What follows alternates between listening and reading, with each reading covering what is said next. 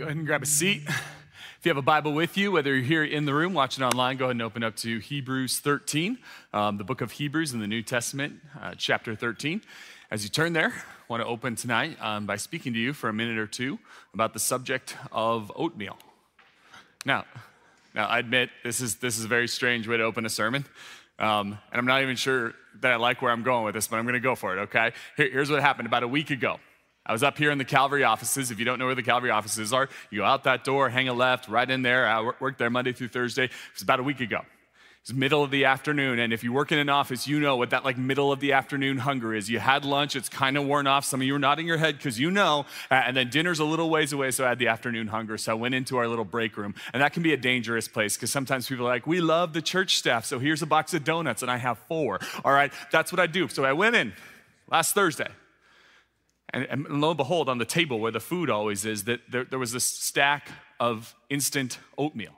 Now here's the deal. I used to eat oatmeal for breakfast almost every day. I used to eat oatmeal all the time, and it used to be like a go-to breakfast, a go-to snack for me. But it has been years since I ate oatmeal. But I'm hungry. It's 3 o'clock in the afternoon. Dinner's not quite here yet. Lunch is starting to fade. I'm getting a little bit cranky, and everyone who works for me knows it. And so I decide I'm going for it. I'm doing the oatmeal. And it was delicious. It was, let me ask this. Who here had oatmeal today? Anyone? Anyone there? Okay, all across this room. Oatmeal's amazing.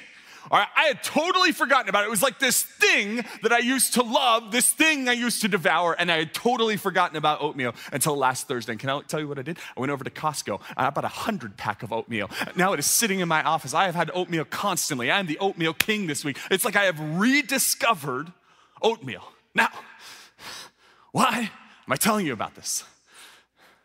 Track with me here.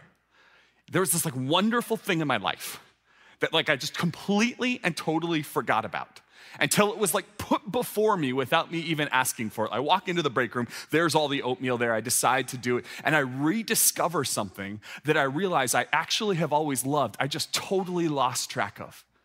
And here's what I hope for you tonight. Here's what I hope for all of us as we gather in this space tonight. I was thinking about the notion of what it means to kind of lose track of something you love and then kind of rediscover something. And once you rediscover it, you start to be really excited about it. You start to devour it. You start to want it all the time. And I think about this when I think about what we do in here when it comes to the Bible. Tonight, we're going to close off a series we've been doing for about 7 weeks now, maybe longer, on the book of Hebrews. And what we decided to do is rather than go through the entire book of Hebrews, which would take years, we decided to just take this little chunk at the end of it and work through it slowly. But I want you to know this. As we close out the book of Hebrews tonight, my hope for every person in this room, every person who's watching us online tonight is this. My hope for you is that you wouldn't just go yeah, book of Hebrews did that, okay, cool, and move on to something different. But rather, here's my hope, that just like last week, I rediscovered oatmeal. My hope is for some of you, you would go, wow, this book of Hebrews is probably not something I've spent a ton of time paying attention to. I've always known it's there, but my hope is that for some of you over the course of this series, you have rediscovered this spectacular New Testament book. And again, this is my great desire for everyone here. My desire is not merely that you would go, great, I consumed the sermon content over the last 7 weeks, but rather that you would go study this thing on your own. I want you to know that's always our desire. Our desire is to put before you the scripture in such a way that stirs you up and makes you hungry for more, that reminds you of how good the scriptures are, how delicious it is. And I use that word delicious intentionally because the scripture talks about that the word of God is like honey to my lips. It is like the bread that sustains me. It's something I crave and desire and want. And so again, tonight we're going to finish off the book of Hebrews, but here's my hope. My hope is that through going through these 7 weeks on the book of Hebrews, it's reignited a rediscovery of this beautiful New Testament book so that you can go enjoy it on your own. So that's why I'm talking about oatmeal. If that made no sense to you, great. Let's go to the Bible and that mostly will. Hebrews chapter 13. And again, verse 18, we're going to close it out tonight. It says this. It says, pray for us. We are sure that we have a clear conscience and desire to live honorably in every way. I particularly urge you to pray so that I may be restored to you soon. So right from the beginning of Hebrews, the thing you'll recognize is Hebrews is not a signed New Testament note. In other words, we don't exactly know who wrote the book of Hebrews, but we're certain that this individual who wrote the book of Hebrews is someone who is a pastor. They are very intelligent. They know Greek really well. They know theology really well. And they are deeply in love with Jesus and want the people who are receiving this letter to be in love with Jesus too. But here's the thing I want to point out to you tonight, and I think this is so interesting in our current context. What's clear for me from Hebrews chapter 13 and verse 19 here is that when he says that I may be restored to you soon, what he is indicating is that currently he is not with them. He's not with them in person. We don't know why he's separated from them. We don't know why he's not together with the congregation, but what's clear from this verse is he is separated from them in person, and yet he is connected to them through, and this will be interesting, he is connected to them through technology. Now I know when I say technology, you might kind of be mystified by that, because we don't tend to think of technology as having existed before like the 20th century. But the technology that he is using to connect with this group of believers, the technology he is using when they are physically apart to be bonded together, is the technology of the letter. And we don't think of letters and writing as technology. We don't think of letters and writing as some sort of technological feat. But the truth is, all throughout human history, there's been technology that's been invented. Technology like the fire that allows you to have light and to cook things. Technology like the wheel that allows you to push things along in a faster manner. Technology like all sorts of little things. Even the chair you're sitting in right now is a technology that humans came up with. And one of those technologies is the letter. And the letter gave the people a capacity, even though they were physically separated, to be spiritually together. But what I want to point out is that even though technology is connecting them together, what is the author of Hebrews' desire? His desire is that he might be restored soon. In other words, this technological connection we're having is great, it's helpful, it's wonderful, but I want to be with you in person. So let's just kind of talk about the current moment in light of this. I believe the New Testament burden, anytime believers are separated, it's okay that we're separated. It's okay that we're separated because we have the Spirit that bonds us. We're connected by technology, but we desire to be back together. And I think that speaks into a moment that we're having right now as a culture. It speaks into a moment where we actually spent some months, really even a year here for some of you, where you could not be together physically with other people, but technology allowed you to connect, though you were physically distant. So let's talk about that tonight. I'm teaching tonight that the New Testament burden is that we would be together physically. And I want to speak to you, especially if you're listening online tonight, and make clear what I'm not saying right now. If you're listening online right now, if you're not able to be with us in person, I want to be clear that I'm not trying to knock you or look down on you for not being here physically, not being here in the room. I know some of you are at home right now because you are high risk for COVID or you live with someone who's high risk for COVID. For some of you, you're at home right now because you're high risk for COVID and no one even knows that because you just haven't told them and everyone makes assumptions about why you're at home, but you know that that's the right choice for you. I have nothing bad to say about that. I believe that for people who decide this is the moment where I need to stay home, I'm not looking down on that at all. In fact, I'd put it this way. This last Sunday, every Sunday, my wife and I, we come to church here at the 11 a.m. service here at Calvary. We sit right up there in the rafters. This last week, she didn't come. Why didn't she come? Because our children were sick and she needed to stay home with them. She wanted to be here in person, but she watched online because technology allows us to connect in that kind of way. But here's what she would recognize. And here's what I want all of us to recognize tonight. When we think about technology, when we think about that in the last year, church online has become kind of a bigger and a more normal thing in our culture. I do want to make this statement, despite how much I love that we can connect online. Here's my statement, that online engagement is a short-term supplement, not a long-term substitute. It is a short-term supplement, not a long-term substitute. So again, for those of you who are online right now, and you're listening to me going like, is this Calvary being mad at me for not coming back? It is absolutely not that. But I want to say that it is a short-term supplement. And maybe that short-term is this year of COVID. Maybe it's longer for you if for some reason you can't come back as quickly as others. Maybe it's a short-term supplement because you live in a different state and you haven't found your church yet. Maybe because you're sick or you're homebound. Again, a million good reasons to watch online. But listen, it is not a long-term substitute for being in person. There's something that happens when we are embodied in a room. There's something that happens when we show up together. There's something that happens when you show up and you're face to face and the people of God are gathered in a space. And I want us to recognize that. And I know I'm speaking to a group of people right now as I look around that are in the room here, physically present. But here's why I'm speaking to you, because here's what I've seen. It's a pattern over the years. Sometimes what happens is people are showing up to church in person, and then they decide for whatever reason, good or bad, to begin watching online for a season. And then what can happen is if it's not a supplement of, I can't make it to church, so I'm gonna watch online, but it becomes a substitute. Here's the pattern I've seen too often. It's someone who comes to church and they're present, they're embodied in worship and they're present, and then they decide to step into the substitute of watching online. And then what often happens is they're watching live in the moment that the service has happened, but then what happens is sometimes they start to skip the service and say, I'll watch it later. So they go from in the room to watching live to watching later. And then for some people, not all people, but for some people, it goes from in the room, watching live, watching later, to not engaging at all. Here's the reason. Because God has built us to be in person. God has built us to be around. Again, we as a church shut down everything. We didn't let you come for 17 weeks because we believe that short-term supplement is sometimes needed, but it's not a long-term substitute.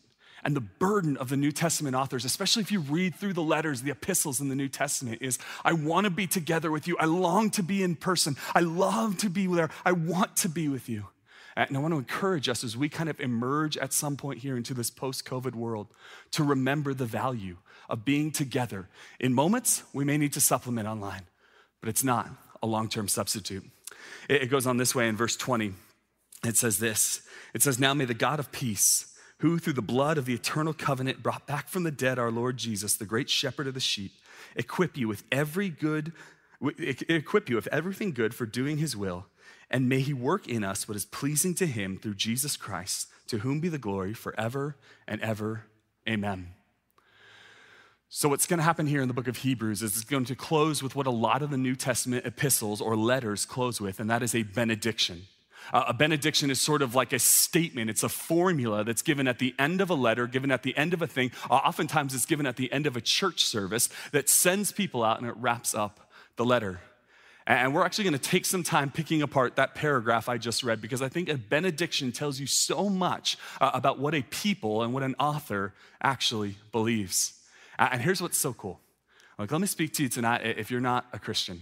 If you're listening online tonight or if you're in the room tonight, you're not a Christian, you're new to church, you're not even sure what you believe about church. Here's what I think is so cool about the night. You showed up on this night. And on this night, we get to look at this benediction. And we get to think about what these people actually believe. So again, if you're not a believer in here, I want to give you permission tonight to lean in, to see what Christians actually believe, because I believe so much is wrapped up in this benediction, in this formula that he uses at the end of the book of Hebrews. We'll dive in. If you can actually go back one slide on this, we're gonna go back to the beginning. It says this, now may the God of peace. I wanna point this out. I wanna point out how interesting it is that the first way he describes God in this benediction is not the God of glory, not the God of power, not the God of might, not the God of creation, but rather as the God of peace. And one of the things I want to constantly remind you of and bring you back into is that this peace, the peace that comes from God, the peace of God, the peace we have with God, is right at the center of what it means to be a Christian. So again, if you're new to Christian faith, or you're not sure you're a Christian, I want you to understand this clearly, that any version of Christianity that does not lead you to peace is not true Christian faith. I'll say that again. Any version of Christianity, any pastor out there, any church out there that is proclaiming Christianity and it doesn't lead you to peace, it is not true Christianity. Like true Christian faith should always be leading you toward peace. Why? He's a God of peace. What do we have? We have the peace with God when we're forgiven of our sins. We have the peace of God that comes into us because God is with us and we feel this comfort and peace in this world.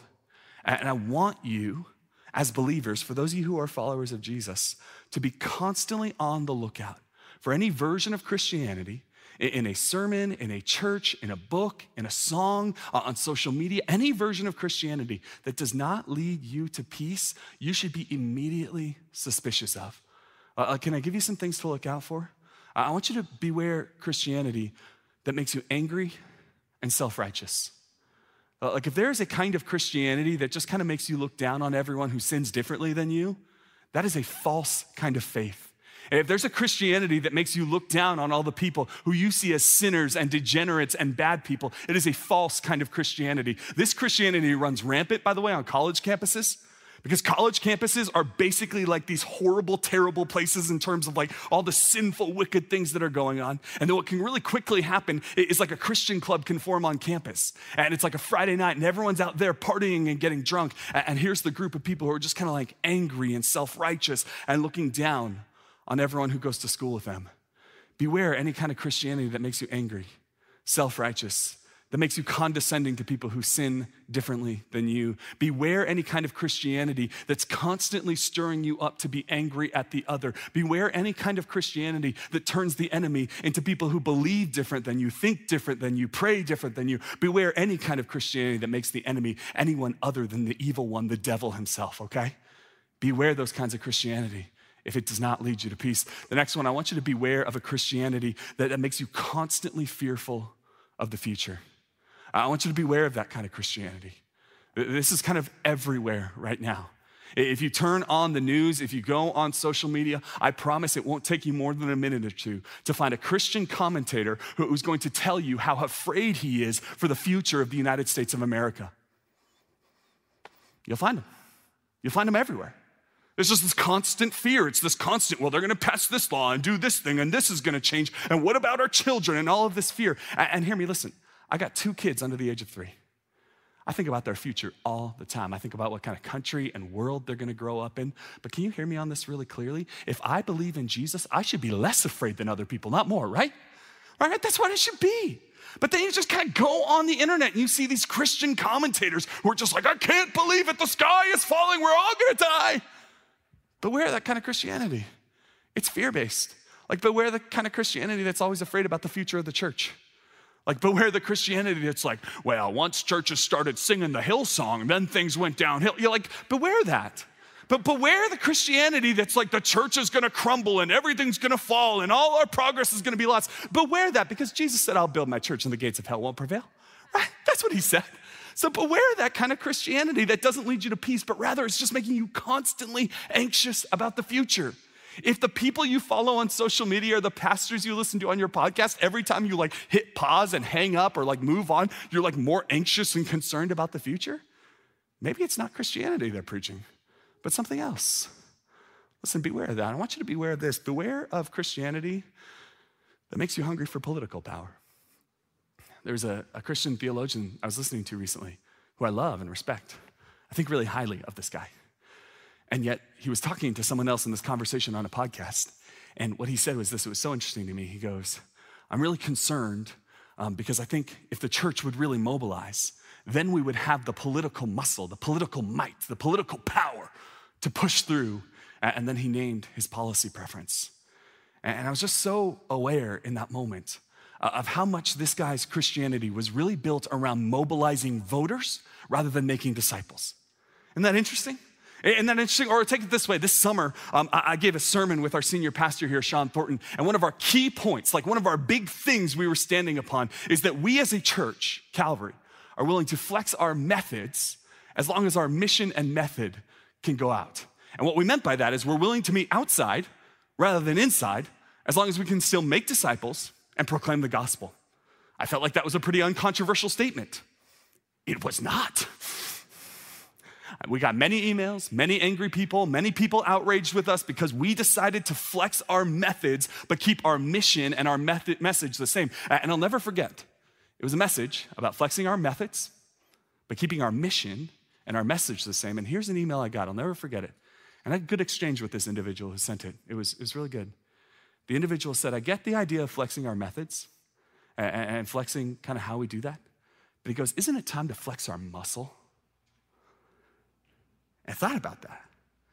I went, yeah, man. We're a big church, right? There's a lot of us here. Big social media presence, a lot of people, a lot of money, a lot of influence in the area. Isn't it time to flex our muscle? But then I thought of Jesus, who says, I came not to be served, but to serve and give my life as a ransom for many. I thought about how Jesus came into this world, and if anyone could have flexed his muscle, it would have been Jesus. But what does Jesus do? He humbles himself even to death, and death on a cross. I said, no. As Christians, we never flex our muscle. It is not about power. It is not about accumulating might. It is not about getting the world to conform to what we want it to be. I want you to be aware of any kind of Christianity that seems to think of you primarily as a voting block, because you're not a voting block. You are the bride of Jesus Christ, ransomed and redeemed by the blood of the Lamb. You are not a voting block. You are the church. Beware of anyone who's stirring you up for political power. And then finally, I want you to beware of Christianity that makes you insecure or ashamed. I want you to be aware of any kind of Christianity that makes you constantly insecure about your sin. I want you to be aware of any kind of Christian messaging you're listening to, that when you listen to it, you just feel icky and gross and disgusting, like God would never want you. I want you to be aware of any kind of Christianity that makes you ashamed to even talk out loud about your sin and your struggle. I want you to be aware of any kind of internalized messages you've got inside that says, I have to pretend I'm perfect every time I'm in church or else they'll reject me. I want you to reject any kind of Christianity that makes you insecure and afraid. Because the good news of the Christian faith is that you have nothing to be insecure and afraid about. You have nothing to be ashamed about, not because you're not a sinner and not because you haven't fallen short, but because Jesus on the cross hung naked and ashamed so that you would never have to feel that way ever again. That's Christianity. What does this author of Hebrews begin with? He says, may the God of peace.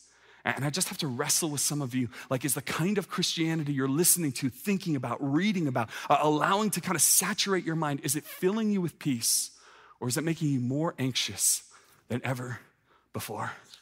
It goes on this way in verse 20. We're going to go back to the beginning of verse 20. It says, now may the God of peace, and then it says, who, through the blood of the eternal covenant, brought forth from the dead Jesus our Lord. Let's linger on those words, the blood of the eternal covenant. One of the biggest challenges early in my ministry career, when I was becoming a pastor, I was kind of becoming a pastor and coming into like professional church ministry preaching in like 2008, 2009. And if you don't kind of remember that time, some of you were like younger and some of you are kind of close to my age, so you'll remember, that was kind of a time in the church where the big thing was like, whatever you do when you preach, don't offend people.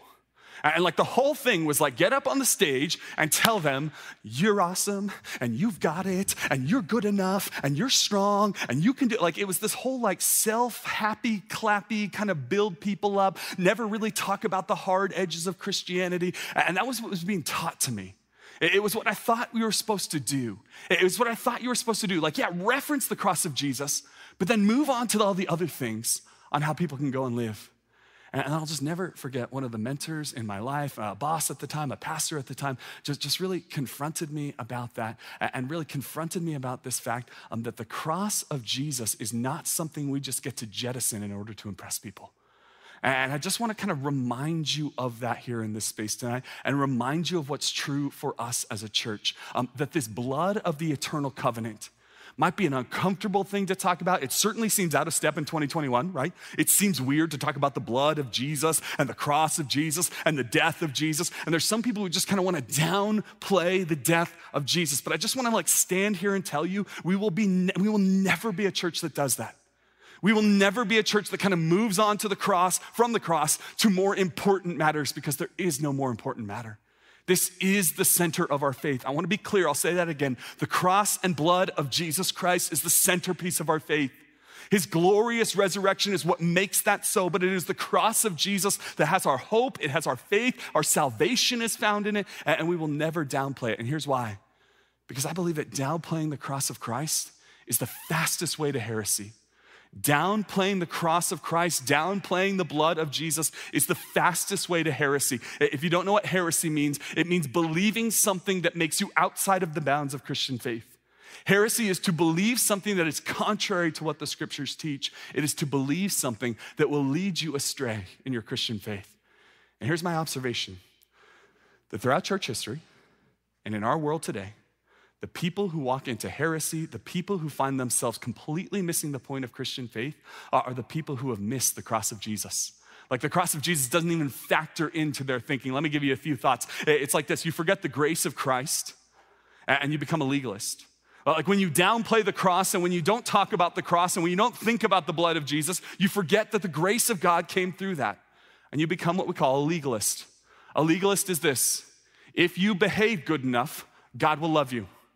If you don't do the bad sins that you're not supposed to do. And in Christian faith, that's like three things. It's like usually like alcohol, drugs, it's sexual sin, and sometimes bad words, but not so much anymore. Sometimes it's really those, right? And it's like there's all these other acceptable sins, but if I don't do the really bad sins, then God will love me. And some of you have actually come to internalize that. Like you don't think God loves you because of your sin, and that is legalism. The idea that you are saved or you are justified or loved by God because you, whether or not you sin, like that is legalism. But you know what else is legalism?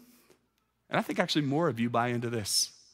It's legalism to believe that because I sin, God doesn't love me. That's legalism and it's heresy and you should reject it. Here's what else is heresy and you should reject it. I read my Bible a bunch this week, so God must be real pleased with me. I showed up at church every week for it was 3 weeks, but it's a lot. I show up at church a lot. And so God must love me more. The reason I got a promotion last week is because I've been praying like crazy. And God was responding to my prayers. Prayers go up, blessings come down. That is legalism. It's legalism. The idea that somehow you can manipulate God into his love and his grace and his favor, it is legalism. But when we point to the cross of Christ, here's what I go. God had no reason to want anything to do with me, and yet he loved me anyway. That's the only truth. And anything else that's like, well, God really loved me because I was spectacular, so he went to the cross, is absurd. And so we don't forget this. When we downplay the cross of Christ, we forget the grace of Christ and we become a legalist. Or here's what else can happen. We can forget the sacrifice of Christ and we become obsessed with political power. We forget that Jesus came into this world not to be served, but to serve and give his life as a ransom for many. We forget that Philippians 2 says the King of heaven seated on throne on high, the creator of all the universe, it says he emptied himself. Like he humbled himself and he walked among us as a human being. And he became obedient to death, even death on a cross. Like here at Calvary, we talk about living and loving like Jesus. And let me tell you, there is no version of living and loving like Jesus that also involves you wanting to ascend to power. And if that's what you want, and again, if you want the church to just be this voting machine, if you want us to even not be a voting machine, some of you are like, no, I get that. But then something happens in the world and you want us to get up here and proclaim an ideology that you believe in deeply. Listen, sometimes we're gonna comment on things, but sometimes that's not gonna happen. And when you start to become obsessed with power, when you start to become obsessed with the idea that the church is this place that's meant to like control the rest of the world, you forget the fact that Jesus came into this world not to control us, but to lay his life down for us. That's what the cross of Jesus Christ is all about. I'm not saying you can't be a politician. I'm not saying you shouldn't vote. I'm not saying you can't even advocate for a party or a preference or a platform or a bill. All of those things are fine to do. But if you become obsessed with, and you think the church should be obsessed with political power, I would submit to you it's because you have downplayed the cross of Christ and you have forgotten the sacrifice that he gave for you. Next one is that you forget the seriousness of sin and you begin to take holiness lightly. Here's the strange thing that I found. The people who are obsessed with the cross of Christ, who are constantly thinking about the fact that Jesus' blood was shed for you, that his body was broken for you, those people who are so convinced that there is nothing they could do that would possibly make God love them less, here's the irony. You would think those people would go on and sin more, right? If the people are convinced, like there's nothing that I could possibly do that would take away the sacrifice of the cross of Jesus Christ for my sins and for my salvation, you would think those people would just go on sinning all the time. But do you know that I found that to be the absolute opposite? That the people who are thinking all the time about the death and resurrection of Jesus Christ are the people who take holiness the most seriously. And the reason they take holiness seriously is because they realize that their sin was serious enough to pin Jesus to the cross. The more you obsess about the cross of Jesus, the more you wage war on your sin and fight for holiness. Holiness doesn't come from you being afraid that you might not be forgiven. Holiness comes from you remembering the cross of Jesus Christ. Listen, we will never be a church that downplays the cross of Christ. And part of it is we cannot be a church that downplays the cross of Christ. What do I mean by that? Let's talk for a second about the cross of Christ and just one tiny little part of that story. So I'm gonna show you Matthew 27 here and verse 33. We'll put it up here on the screen. It says and this is the people who are crucifying Jesus, they came to a place called Golgotha, which means the place of the skull. And so what happens is Jesus is sentenced to death, and they give him a cross, and he's carrying his cross, and they drag him up on top of a hill. And why'd they put him on a hill? It's because they wanted everyone to see that this pathetic little savior you have, the Roman Empire is putting to death. It was a public spectacle of killing Jesus. That's what it was. It's so much so that they brought him to a place that was so well known for death, it had a name, and the name was Golgotha, which means the place of the skull. Now, if you go to Israel today, there's a lot of debate around like, where was Golgotha? You can imagine people for thousands of years have been trying to figure out which one's Golgotha and which little hill did Jesus die on. And the actual answer is it doesn't matter. Like, we believe there was a hill, but it's not like if you go stand on that hill, then your sins are forgiven. But here's what you would observe. If you went to Israel, you might just see a hill that looks exactly like this. If you look closely, you can really quickly realize why they might call that Golgotha. And I know in the age of Photoshop, it looks like I'm making this up, right? It looks like I just kind of like played with this. I'm like, here, but I was in Israel in 2019, in November of 2019. You can see this. You cannot go up to the bottom of it, and here's the reason for it. There is a company that has bought the patch of land underneath it and has turned it into a bus stop. That's what it is. It's a bus stop. Like right over here, if you're like here looking out to your left, there's like this little garden tomb area. It's this like wonderful place where Christians can go and think about Jesus. Bus stop right there. Okay, that was for free. That's why sermons go long. I'm sorry. Okay, anyway, Golgotha, the place of the skull. Later on in Christian history, they would translate that word Golgotha into the Latin Bible. And forever, the Latin Bible was like the standard Bible in all of the world. And when they translated the word Golgotha into the Latin Bible, the word for Golgotha got translated into a word in Latin called Calvaria. And Calvaria is where we get the English word Calvary. So if you've ever wondered why we're called Calvary Community Church, what does Calvary mean? It gets mixed up sometimes with the cavalry, right? Recently, there was a politician who treated like the cavalry is coming, and everyone's like, no, you did it wrong, right? We are Calvary Community Church. What does that mean? We are a church that is centered around the cross of Jesus Christ. We are a community of people who remember that Jesus Christ died on this cross for our sins and for our salvation. We are a people who remember where Jesus died. And every time we speak the name Calvary, we remember this is the place where Jesus died, and this is our only hope. Amen? That's who we are. That's Calvary Community Church. That's what we're all about. And we will never be a place that downplays the cross of Jesus Christ. Let me show you the next part here. It says again in verse 20, it says, now may the God of peace, who through the blood of the eternal covenant brought back from the dead the Lord Jesus, the great shepherd of the sheep. It's an interesting little phrase here. If you read the Gospels, Jesus uses this shepherd idea all the time. Like all throughout the New Testament, especially, the idea that we are sheep and God is our shepherd is like this powerful metaphor. We get into all the things that means on how God guides us and he loves us. And sometimes he's got to break our legs in order to carry us on his back. And there's like all sorts of beautiful metaphors of you being sheep and God being the shepherd. So it should strike you as kind of odd that in the last 10 years, especially, maybe it's older, but I haven't recognized it till the last couple of years, the word sheep or sheeple has become an insult, right? Isn't that odd? Isn't it odd that this idea that like we are the shepherd, like God is our shepherd, he is our great shepherd and we are his sheep, that's become this insult. And the insult is like, well, if you're a sheep, it means you just go along blindly and you just don't even think for yourself and you're a sheep, or you combine sheep and people and sheeple, wow, right? Like that's what you do. And so here's what happened. Somewhere along the way that became an insult. And then here's the tragedy. Somewhere along the way, Christians started thinking that was cool to use for themselves. And somewhere along the way, Christian leaders started thinking it was okay to say sheep as an insult to people who disagree with them. That's why this summer I saw this tweet, and maybe some of you saw a similar sentiment, but I started to see this tweet popping up all the time. It said this, that sheep is a strange insult for Christians to use. Yeah, also insults are a strange things for Christian to use. And I thought about that. And I thought about that last week when I was reading a Washington Post article about a pastor. And this pastor and his church are very politically engaged and angry, and he's this huge personality, and everyone knows him, and everyone's fighting with him, fighting the government, political power. And I was just reading through the article, and every time church intersects with something like the Washington Post, I'm like, oh, what would we do now? Okay, right? But I'm reading through this article, and I'll never forget it. I get to this part where it says, from time to time, he looks out at the people at the world, and he calls them sheep.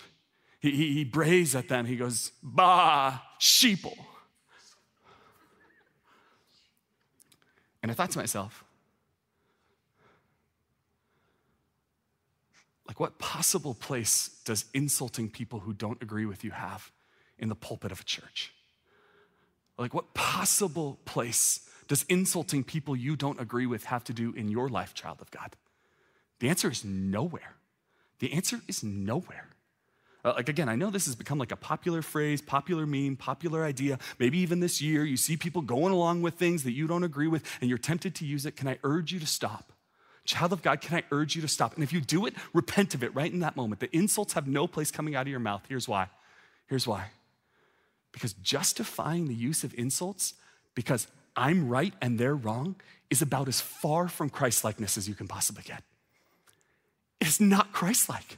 Insulting someone, speaking down to them, especially calling them a sheep, like that is as far from Christ-likeness as you can possibly get. You cannot imagine Jesus being in this world. Jesus, who, by the way, was always right? Look throughout the New Testament. Jesus isn't just like standing there insulting people who disagree with him.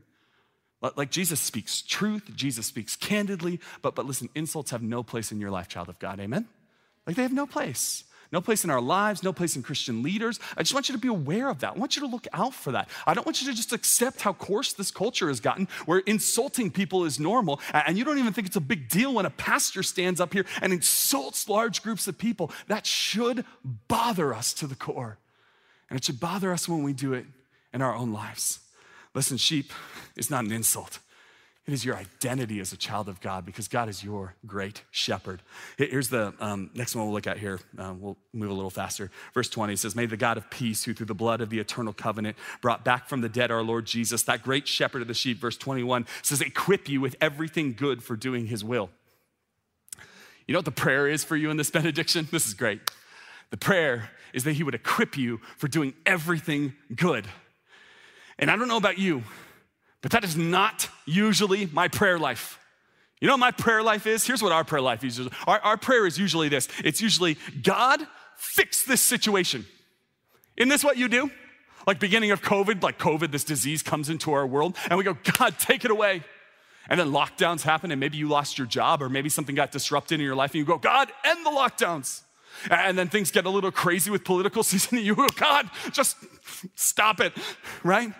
And maybe something happened in your personal life, or maybe something happened in your family or with your roommates, and you just say, God, stop it. Isn't that your tendency? God, fix this situation? But can I just put your face back in the text again? It says this. It doesn't say, may the God, the Lord Jesus, the great shepherd of the sheep, fix every situation in your life. No, it says this. It says, may he equip you with every good thing. Like, in other words, our prayer is usually, God, fix this situation, when our prayer should be, God, equip me to handle this situation, right? So at the beginning of COVID, I wish I could go in a time machine and say, God, I know this is gonna be crazy, but make me the type of man, follower of Jesus, and pastor who can handle this. When the lockdowns happened, I wish I had just gone, God, this is about to be the strangest season of my life, and yet, God, I just pray you would make me the kind of man who can lead my family through this. When something stressful happens in my life, when I'm overwhelmed with finances, I don't want my prayer to just be, God, give me money. I want to be the guy who says, God, equip me to live with less, because that's what I'll do to serve and follow you. I want God to equip me, and you want God to equip you too. There's no part of you that actually wants to live in a world without challenge, right? Imagine if I sat you down to do a puzzle. Anyone love puzzles in this place? Anyone? Okay, handful of you? Okay, no, okay, less than I thought. Okay, all right. Imagine I sit you down to do a puzzle, and I'm like, here you go, and I empty the box, and it's 2 pieces, and they go together. You're like, I'm done, right? That wouldn't be awesome. You wouldn't actually get any enjoyment. You wouldn't grow. That wouldn't be something you enjoyed at all. Why? Because a life without challenge, a life without difficulty, a life without problems isn't interesting or worth living. You know what's worth living? A world like we live in that's full of challenges and problems and hard days and difficult people, amen? This is what's worth living. It's worth living in a world with challenges, but God equips you to take them down. That's what we want to live in. So what's the prayer here? The prayer is, God, equip me to handle every hard thing. God, my roommates and I are fighting right now. It's not just, God, stop the fighting. It's, God, equip me to be a peacemaker in my roommate situation right now. It's, I can't really find a girlfriend or a boyfriend right now, and I feel lonely, and it's kind of weird because we're still kind of on lockdown, but kind of not, and I don't know what to do. God, give me, no, make it, God, equip me to go through this season, single or not. Like, I can't make the finances happen right now. I can't figure out my career or my job. You want God to just drop $1 million on your lap? No. God, equip me to walk through this season, broke or not. That's the kind of prayers I want to pray. It's not the kind of prayers I pray. If I look at my prayer journals, it's not the kind of prayers I prayed. But when I walked through this, I said, you know what? God, equip me to handle this situation is what I should constantly be praying. Here's the final part of this benediction. It says this. Again, verse 20 says, may the God of peace, who through the blood of the eternal covenant brought back from the dead our Lord Jesus Christ, that great shepherd of the sheep, may he equip you with every good thing for doing his will, and may he work in us what is pleasing to him through Jesus Christ, to whom be glory forever and ever. Amen. I just want to linger on this. To Jesus Christ, to whom be glory forever and ever. Amen. I want to make it clear to this whole room that Jesus Christ is not a good teacher for us. He's not a moral example for us. He is a good teacher. He is a moral example, but that is not the fullness of who he is. That is not what Jesus fundamentally is. When we say live and love like Jesus here, we do not mean try to be a little more like the nice fella who lived in the first century and had blue hair or blue eyes, blonde hair, like what looked like this with a baby sheep. Like that's not the picture of Jesus. That's not who he is. That's not what we're asking you to be. We're not asking you to be this kind of like Zen Buddha hippie type person. No, Jesus Christ is so much more, and here's what it says. To him be glory forever and ever. C.S. Lewis says it this way.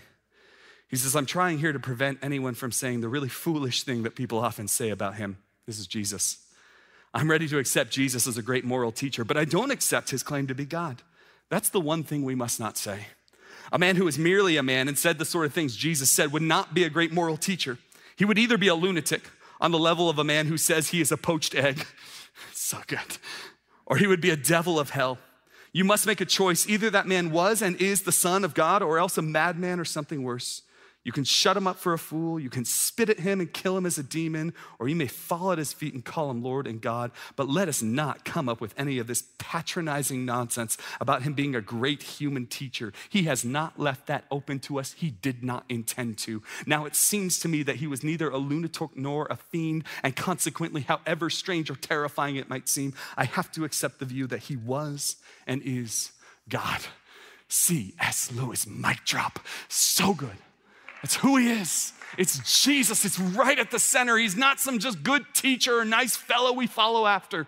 He is God in human flesh, and he is right at the center of what this church is all about. I want to show you the final verse or two here in the book of Hebrews. It ends this way, verse 22. It says this, it says, brothers and sisters, I urge you to bear with my word of exhortation, for in fact I have written to you quite briefly.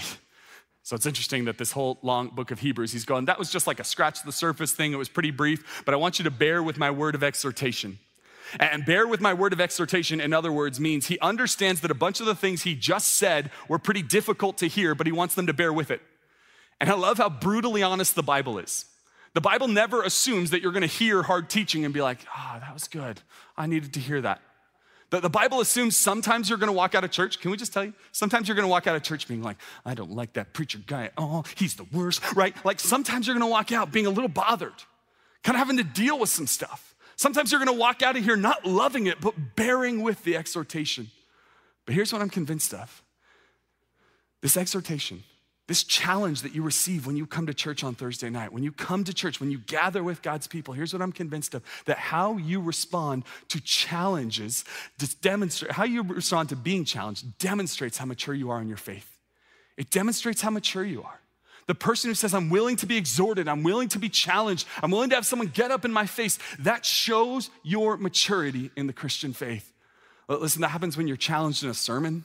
Again, sometimes I'm gonna speak a sermon or someone's gonna speak a sermon, it's gonna challenge you. And you know what mature people do? They don't like blow it off just because something was challenging. They lean into it and wrestle with the Lord, because you never owe me an answer, but you always owe God an answer. It's how you respond to a conversation or a confrontation with a friend. Like a friend says, hey, listen, I see this behavior in you and I just have the courage to love you and say it. How you respond to that will tell me everything about your maturity. Like if a friend in the last week has called you out and you spent the last week hating the friend and being bitter at the friend and angry at the friend, I think that says a whole lot more about you than your friend. I think to receive exhortation from a friend who says, I love you and I care about you and I love you enough to risk our relationship to say this, that shows your maturity when you lean into that. And then finally, about a conviction from the Holy Spirit. Sometimes you're just reading the Bible, you're off on your own, you're doing your own thing, and the Holy Spirit just starts to press something on your heart, and your response to that shows how mature you are in the faith. And the most mature people I know are just willing to constantly be wrestling with things rather than pushing away everyone who would fight against them. And here's why, because they understand this, that the road to destruction begins with the refusal to receive exhortation. Like your life will implode on itself if no one ever gets to call you out. If no one ever gets to say what you're doing is sinful, it's unwise, it's foolish, it's mean, it's rude, it's cruel. If no one ever gets to call you out, man, you are just on a one-way ticket to destroying your life. And I don't want that for anyone here. Final verse, verse 23, or final two verses, but final chunk we'll read. It says, I want you to know our brother Timothy has been released. If he arrives soon, I'll come with him to see you. Greet all of the leaders of the Lord's people. Those from Italy send their greetings. Then he ends with this in verse 25. Grace be with you all. Grace. It's a prayer that God's grace would be with you. It's a declaration that God's grace is already with you. I want you to understand that when we talk about the grace of God, we are talking about something that you do not deserve that God has given to you freely. See, it's different than God's mercy. God's mercy is the fact that you're a sinner and he hasn't struck you dead yet, right? But God's grace is the fact that he hasn't struck you dead yet. And he gives you life another day. He builds you up. He gives you peace. He gives you joy. He gives you purpose. He gives you meaning. He gives you community. This is all grace of God. Like here's the grace and the mercy of God contrasted. I want you to imagine my 3-year-old little girl who from time to time deserves a timeout, okay? Sometimes she does something and she knows she shouldn't do it and we know it's a bad thing. I want you to imagine she does something bad. And instead of giving her a timeout and putting her in her room, we go, you know what? No timeout for you. Come with me. We sit her down at the table and we put a big bowl of ice cream in front of her. That's God's grace and his mercy. God's mercy is he didn't punish you. God's grace is he gives you good things anyway. And here's what I want you to know. I want you to know that every time you breathe into your lungs, you are breathing in the grace of God because it's another breath you get from him. God's grace, I'll put it this way, God's grace, the grace of God is the oxygen of the Christian life. It is the thing we breathe in and breathe out every day. It is the thing that sustains us. It is the thing that keeps us. It is the thing that keeps us going forward. On our best days and on our worst days, we recognize that the grace of God is with us. It's constantly with us. It never leaves us. Person in this room who feels like you're too much of a sinner, God would never love you. God's grace is with you. His mercy is with you. His kindness is with you. And so how does the book of Hebrews end? The book of Hebrews ends with these words, grace be with you. Grace be with you. And here's how I want us to end thinking about this. I want us to end by thinking about the fact that grace is with us. This is a prayer for you that God's grace would be with you, but it's also an announcement, a banner over your life that his grace is with you. Listen, would grace be with you when life is stressful and overwhelming? When school is hard or when work assignments are piling up, when you don't know what you're gonna do in the future, may grace be with you when life is overwhelming and stressful. May grace be with you when you wake up filled with resentment. I don't know about you, but sometimes I just wake up bitter and mad and angry at the world, and it's like my heart has gotten all twisted up. May that grace of God be with you. May it meet you over your cup of coffee in the morning. May grace be with you when you don't know what to do. May grace be with you when you're unsure how to move forward, when you're unsure what to do next, when you don't know what the future holds, when you don't know who you should marry or what job you should take or what apartment to move on. May God's grace be with you. May God's grace be with you when you feel wounded and betrayed. When someone's cut you to the core, when someone is wounded, when someone has hurt you, when you feel absolutely destroyed by someone else. May God's grace be with you when you feel insecure and fearful about your body, about your life, about your skills and talents. May God's grace be with you. Listen, may God's grace be with you when someone's angry with you and you have to deal with someone else's rage and someone else's anger and resentment. May God's grace be with you. May God's grace be with you when you stumble into sin, that same sin that you keep promising you'll never do ever again. May God's grace be with you.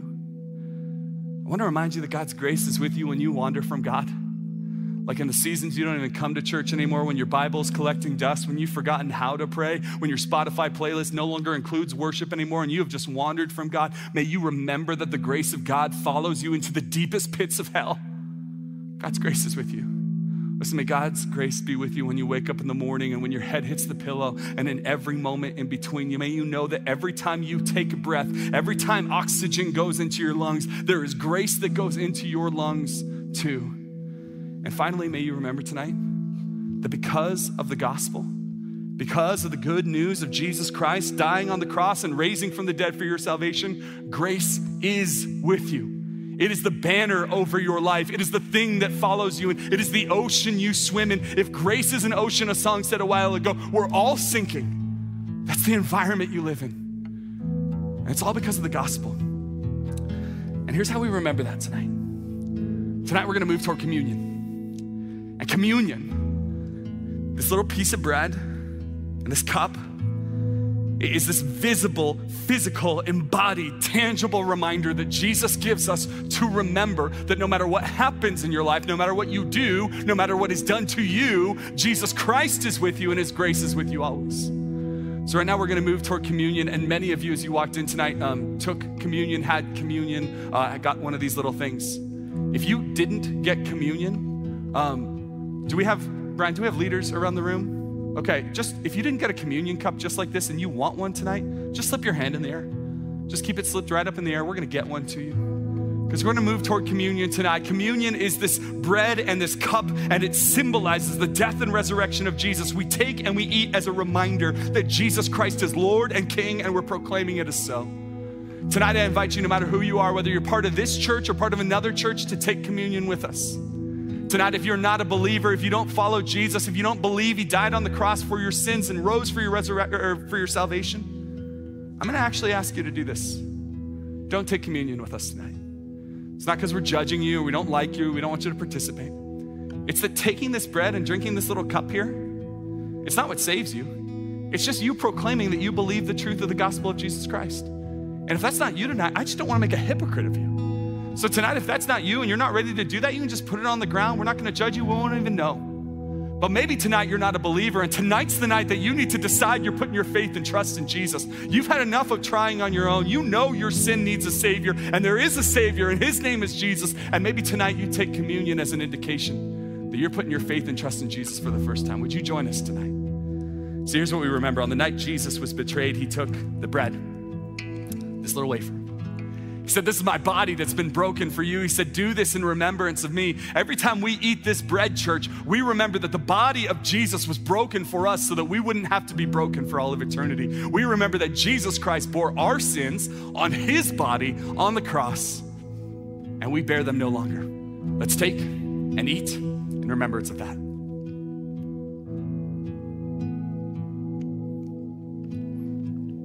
On that same night, he took the cup. He said, this is the cup of the new covenant. A covenant is the way people relate to God and God relates to them. This is the cup of the new covenant, poured out for the forgiveness of sins. It's the cup of my blood. He says, every time you drink this cup, you remember that my blood was spilled for you. To the person here who thinks, well, I've sinned a little too much and I've got to clean up my act to be right with God, would you take this cup tonight as a reminder that you have nothing to do? 100% of the work has been done by Jesus. You got nothing left to do. Let's take and drink in remembrance of Christ.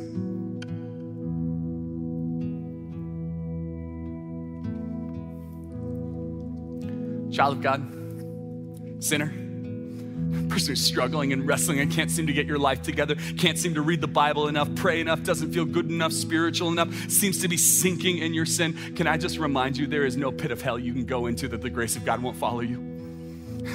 Can I remind you tonight that the good news of the gospel says God's grace is already with you, and it always will be. Let's pray. Father in heaven, thank you for tonight. Thank you for your word. Thank you for the opportunity to take your cup, your bread. God, may we remember your grace in every moment between our head hitting that pillow and us waking up again and all over again. God, may we remember the grace of Jesus Christ. It's in his name we pray. And all God's people said, amen.